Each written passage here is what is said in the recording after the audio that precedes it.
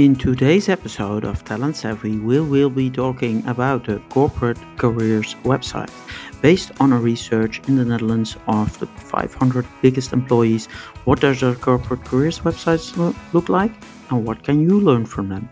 Enjoy the show. Welcome to Talent Savvy, the podcast that inspires you on all things talent. From the Netherlands, I am Bas van der Hatert. I'm from Canada. This is Marlies Farrell. And Marco Dolmeijer, also from the Netherlands. So today we are talking about corporate careers websites. And this is kind of an oddball because we're actually talking about research which I did or actually had done this summer. I always have a group of students looking through the 500 plus biggest corporates in the country. And with corporates, I mean corporate government agencies, governments, everybody who's actually employing people. And I researched them on over 100 data points, which goes from usability to graphical design, from the actual application process to the content which is on there and the mobile experience, the job ad. And we actually also apply at each of these companies and see how the process goes and if we're ghosted. So I'm not going to go through the entire report. I'll put a link in the show notes for that. But I'm really curious, Marlies, what was for you the most weird, interesting, unexpected number which you found in the research? Yeah, so I think for me, the most interesting or one that I probably wouldn't have thought of myself was diversity shown in pictures, which was that essentially that around 50% had like multiple photos of kind of non-white employees, which I kind of pondered whether that would be kind of like unique to the Netherlands, that type of number. So I found that just kind of interesting and something I personally wouldn't have thought to look at on the site. Do you think the number is low or high? I think a lot of career sites don't have photos on like the job ads themselves or things like that. So I think the number is probably about what I expected, but I just would never think to look for that stat. No, it's actually something we've only been measuring for a few years because of one of the award winners from a different award who actually made an insane amount of applications go through by adjusting the pictures on the career sites or actually on the vacancies itself to match the photos in their Facebook targeted ads and making sure that a woman also sees a photo of a woman next to the job ad and a Muslim sees one of a Muslim and that they were age appropriate from the ads which were clicked on. And they managed to increase the number of applicants so much that I was like, if photos mean that much, shouldn't we be measuring? Mm-hmm. And actually what we saw the very first few years that I was measuring this, we saw it radically go up because all of a sudden everybody became aware like, oh yeah, that's the thing. And I mean, I'm not saying that every employer brand person in the Netherlands reads this, but every employer brand agency reads my reports. So they were all of a sudden putting it, with their clients, like, shouldn't we at least have a few other people in the photos as well? So it did go down, which is surprising for me in the pandemic. Yeah. Marco, what was the most amazing number you found in there? Yeah, for me, so I also would like to come back on this discussion and on this number and on these findings, because I remember a few years ago it was a big topic in the Netherlands indeed. So maybe we can have a little discussion on that later. For me, what really stands out was the 3.3 on podcasting. So as Bas knows, I was also speaking at his event about employer branding and podcasting. I'm a huge fan of podcasting. You see like millions of podcast episodes coming up every day, huge potential, and then only 3.3 uses it on a career platform. So there's still a lot of space to grow on that number, I think. Yeah, to comment on that, these are the people who are actually linking it from their careers websites. I'm actually pretty confident that there are more companies doing podcasting. It's just that then they forget to integrate it with their careers websites, which is, I think, a complete and total fluke, but that's just me. That's quite a waste, right? If you do that. Why do you do it then? No, but Marco, that's the one thing, but we'll get back to that later after we answer the photos question. The reusing of content Yeah. is, I think, the main mistake that's made at career sites. But you wanted first to, let's go back to the point of the photos. Yeah. Yeah. Well, for example, when I was working at Lidl, if you want to have a representation of like the audience you're looking for, which is also in this case the client, and which is is your society, you also have to show that on your career platform. So your audiences, which you're looking for, they have to resonate what they see on your platform. If they don't, of course, they will be less enthusiastic to apply. But I remember that a few years ago, I don't know, 3-4 years ago, this was a big thing, because I remember, the discussion about man and woman, for example, was also a big topic in the Netherlands. I'm not sure how it was in Canada, Marlies. For example, we changed. So for every picture on our career platform, we say, okay, do we also have a woman for this picture? Eventually, you see also more income of applicants, which are women. Yeah, what you show on your career platform also has effect on your applications. Yeah, what I've noticed when I'm doing career sites and advising, or in some case actually being the project lead on those, I was at a big semi sort of government agency at a certain point. So I literally asked them, like, we needed to have new photos for the career sites. A lot of people left, etc., etc. So I basically just send out a request like, who wants to be on the photo? And the very first thing which comes back is only the ethnic Dutch people were coming like, yeah, I don't mind being photographed. So what I actually started doing, and we had like a decentralized HR. So I literally sent to the different HR managers, like, listen, we're going to have a photo shoot soon. Based on the database we already have of employees on photos, and these are going to not just be used for the career side, but also for other things. I would like from you, because we had like 25% of our employees were of a diverse non-ethnic background, non-white background.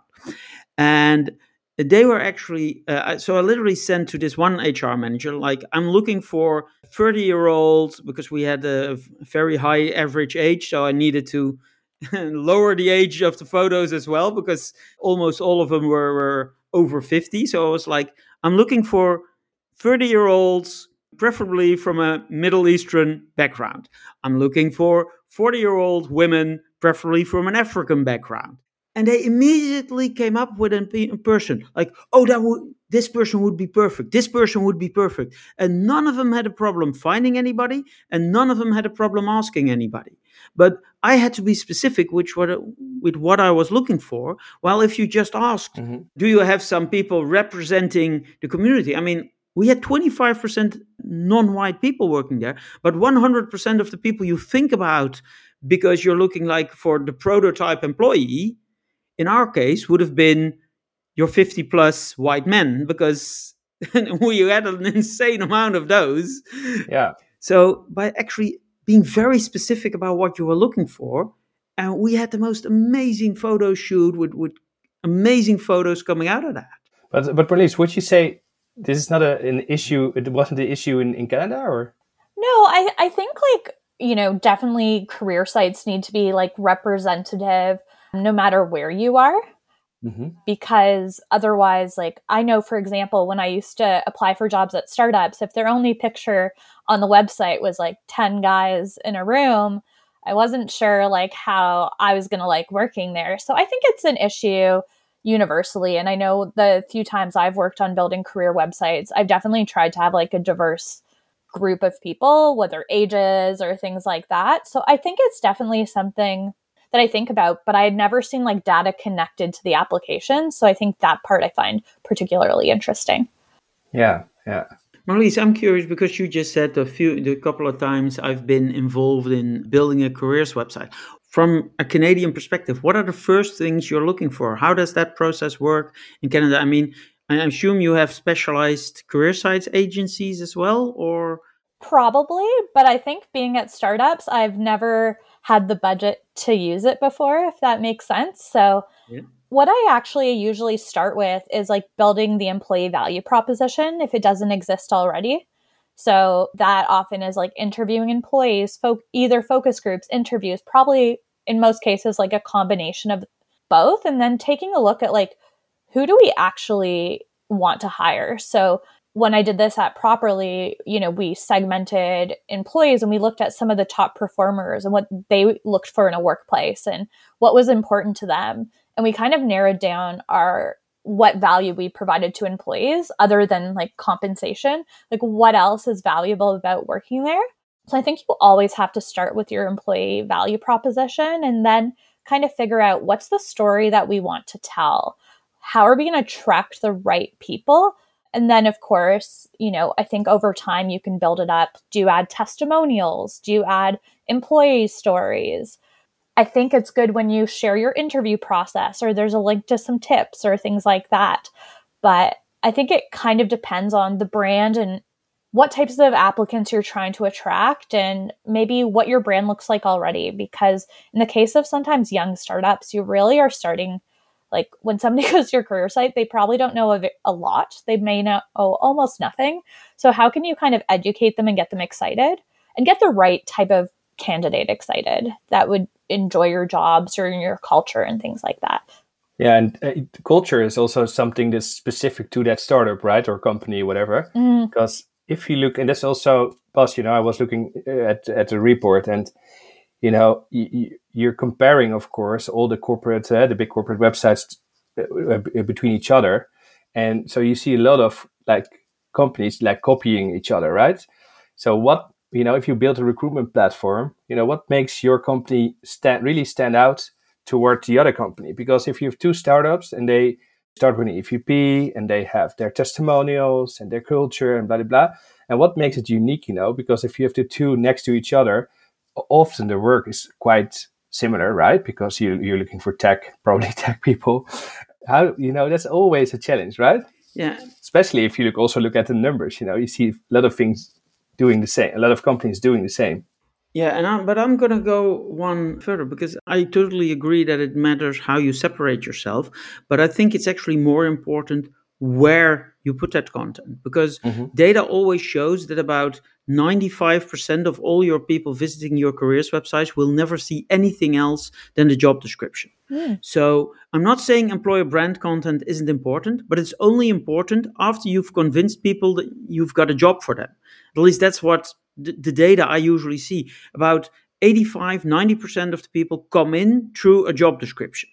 And what I'm always very surprised about to find is that actually the quality of job descriptions isn't just bad in how it's written, but it's also not designed really well. And especially, even more important, on mobile, which is actually one of the figures I always love to look at. If you look at the mobile time, is it readable? Is it accessible on mobile? Can you apply on mobile? That's, of course, also a very interesting one. But if you look at how the job ads on mobile devices, only 11.5% were ranked good, 66% acceptable, 22.5% were deemed terrible. So you've got these people wanting to look at your job ad. Usually that's the first place they come in touch with your organization. And that's actually why, where I come back to the reusage of content. You've built this beautiful, amazing employer brand content. Sometimes films, sometimes podcasts, sometimes a lot of photography usually. And yet we all put it in a section somewhere which nobody's ever going to read. I think usually the most viewed content page is 1% of all your visitors, and not at the place where everybody's seeing them. Yeah. I also believe, Bas, that you don't really like building your employer brand. It's not what you do in your career platform, right? It adds on, of course, to make a decision.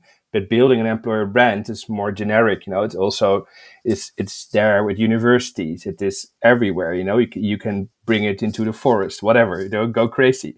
So I also believe, that I remember like 10 years ago, there was so much clutter on career platforms, like so many blogs, so many articles, so many videos, so many, and eventually people come to your career platform to apply.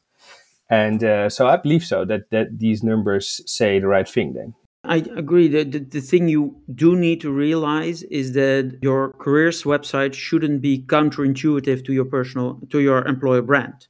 Because I've actually been to companies who quote themselves forward as the most innovative company in the world, and then have a register to apply.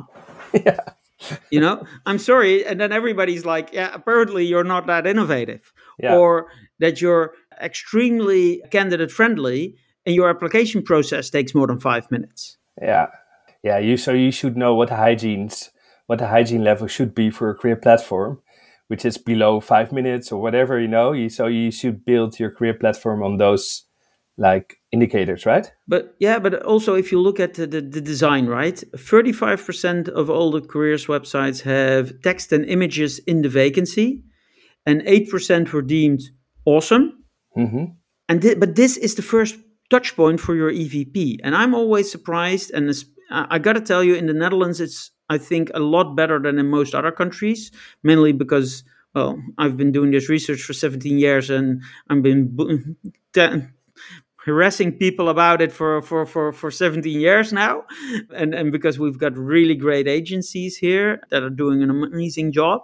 But whenever I look at an American or an Australian or a UK, I haven't looked at many Canadian sites, to be honest, but I'm seeing this beautiful front full of employer brand content, amazing videos. You can just see that they spend maybe $100,000 on that, but then their vacancy is basically nothing other than, the ATS vacancies. Yeah. So the problem is not with the career platform, but more with the ATS builder, which are often quite boring, right? No, but it has to do with the agency, because you don't have to use the ATS. Yeah, but sometimes, boss, to be honest, a big corporate, you have like agreements, and then you should work with their ATS, and it's always a struggle, right? Because especially if you're really big, I'm not sure, Marlies, now at Pinterest how it works, what kind of ATS you have, if you have a global player or more local. Yeah, we're with Greenhouse. Oh, Greenhouse. I always hear very good things about Greenhouse, but if you, for example, like in the back days at Taleo or something, or yeah, but even Marco, even with Taleo or SuccessFactors, you can still build a really good job ad. I mean, one of the nominees for the award uses SuccessFactors as an ATS, but simply uses it as the ATS, not the candidate-facing part. You can still take the data from your ATS and have an agency using the API or using some kind of intermediary software. Yeah, and parse it. Yeah. And parse it and design it really well. I mean, actually, every ATS, you should never use your ATS on your website. I mean, your ATS is, at least your candidate shouldn't be bothered by your ATS. Yeah. Whatever ATS you're using. Yeah. Yeah, but it's not always that easy, to be honest. Listen, if it was easy, I would have been out of a job by now, right? Yeah. All right. So, Marlies, any other interesting figures you found in the research which you were like, oh, that's really cool? I don't know if this is really cool. It's almost the opposite. But I was like shocked that 25% were ghosting applicants. That felt high. It is high. But within the realm of possibility, I've been hearing that ghosting has been going up over the last couple of months with like the market being the way it is. And I guess your data kind of proves that point. It's the second highest. I mean, we've been doing this research for, I've been doing the award for 17 years, the research for 15, because I took a COVID break with research. But it's the second highest I've seen in all those 15 years. Only the year that Lehman Brothers fell, we saw with close to 30% a higher ghosting percentage. It was shocking. I can't say anything else. Yeah. Marco, any other numbers you were? Yeah, I think still the language, If you look at the labor market and the challenges we have on that level, I think you should choose a language which is more inclusive. The majority for all the corporate websites are still in Dutch. So I'm quite surprised by that. Well, first of all, I disagree. I think you should have your website in Dutch if you're hiring Dutch people in the Netherlands. That doesn't mean if it's in Dutch, that doesn't mean there's not also an English version, right? It's in Dutch. What I'm actually surprised about is that because 62% is completely in Dutch, at least available in complete Dutch, that almost 25% don't get their languages straight. So they just mix, and I don't mean you can choose. I mean, you go from a Dutch page to an English page, or you have a Dutch vacancy with English Yeah. headers, just really that you're like, oh, come on, you should have fixed this. This is just wrong. Yeah, but still, I'm not sure how the labor market is in Canada, Marlies, but in the Netherlands, it's very challenging. Yeah. So I really think you should open up as a company and say, okay, this is the first language, which is, I think, English. Then, of course, you have to be able to change that around to other preferred languages. But there are so many new people that live in the Netherlands now, for example, that don't speak Dutch, and which are also very interesting audiences. And you missed them out now. So, yeah, I was surprised by that because I remember, 10 years ago, it was quite normal to have it. And then you have this little translation button, to go jump to English, for example. Of course, you have you have Google now. So now it's quite easy now to translate it in any language you want. But still, make it easier and more inclusive with language, I think. Yeah, no, I agree. But like I said, the numbers, the 62% is that it is completely in Dutch, and it doesn't say that it isn't also in English. Yeah, you're right. Yeah. I should rephrase that question, and I'm gonna check next year. Thank you. On does it have multiple languages? Cool, thanks. But if you're hiring, which I think goes for all our non-US and non-UK and non-Australia based listeners, you should always have a website in your own native language as well, because I know a couple of companies which do not have that, and they have, for example, extreme problems finding secretaries. Mm-hmm. I actually worked at one company which said our main language is English, and we actually had to really look hard for finding security guards, which were at that point, talking a few years ago, abundant. Mm-hmm. Yet they don't search in English. They don't look for security guard in the English job. They look for a Dutch word, beveiliger. Yeah. So yeah. Bas, what surprised you doing this research? Were there any numbers that shocked you this year?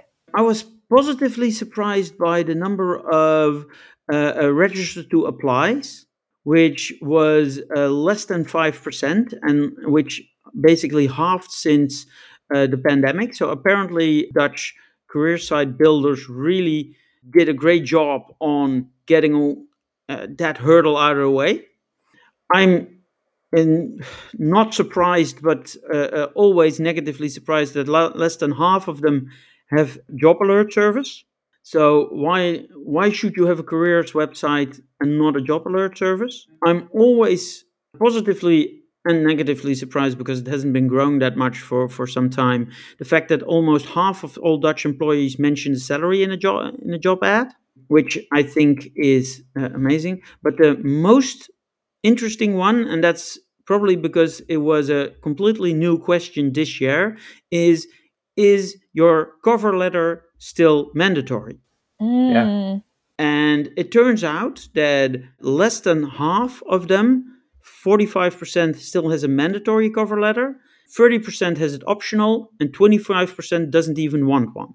Yeah. So that was actually probably the most interesting one. And maybe one other one is the time it takes to apply, that you can apply at over 20% of the companies in less than a minute, and in more than 50% of the companies within 2 minutes. So apparently our application processes have really sped up. And I think that's actually one of my main takeaways. It is possible. Yeah. Yeah. Question is, who will go under a minute? Who will be the first one? No. There are 20% where you can apply under a minute. Okay, under a minute. Under 20%. A minute. And there's about 35% which takes 1 to 2 minutes, hence the 50% under Okay. 2 minutes. Oh, yeah. And a lot of them actually simply say, give me your name, your email address, your phone number, and upload your resume. Yeah. Done. That's under a Going- minute. Going back to the cover letter thing, I've always felt cover letters, unless they're like very specific, or whether or not they're actually like explaining a job change or a skill set change, they often hurt you more than they help you, I find, with cover letters. So I'm pleasantly pleased to see that less folks are requiring them, because I don't think they usually are very beneficial to candidates. No, I agree. And I actually don't think they're very beneficial to the recruiter either, because they're written with bias and you want the best candidate. Yeah. Right? Yeah, true. Marco, some final words for our audience on what should we be thinking about when we're talking about corporate careers websites? I mean, you are actually one of the first winners of my awards. I mean, now 15 years ago, I think, something like that. What's the one advice you'd give people making a corporate careers website? Start off thinking of your audience, so the candidate. So put your candidate first. Yeah. Marlies, any good advice? Yeah, I would think very carefully about kind of who you're, going back to the point about your audience, who are you trying to attract, and what skill sets do you need? And are you putting your best foot forward for that group? So really think about, what are the people I'm trying to hire looking for, and how do I communicate what we actually value to them? I fully agree. And then I'm just going to take the last word myself. I would say start with your job ad. I mean, there isn't a place where you can actually design a really gorgeous job ad using text, video, photos, all kinds of images. Add anything you want. Give them a virtual tour of your office if that's relevant. There isn't a place your content should really come together as the job ad is. Whatever you design, make sure it's designable for the job ad as well. And before you start spending an insane amount of money on employer brand content, which I'm not saying is irrelevant, start by giving them a reason to actually look at it, by giving them a really well-designed job advertisement. And on that note, ladies and gentlemen, I'd like to thank you all for listening. If you like our podcast, give us a rating, preferably being 5 stars, and we'll be back next week.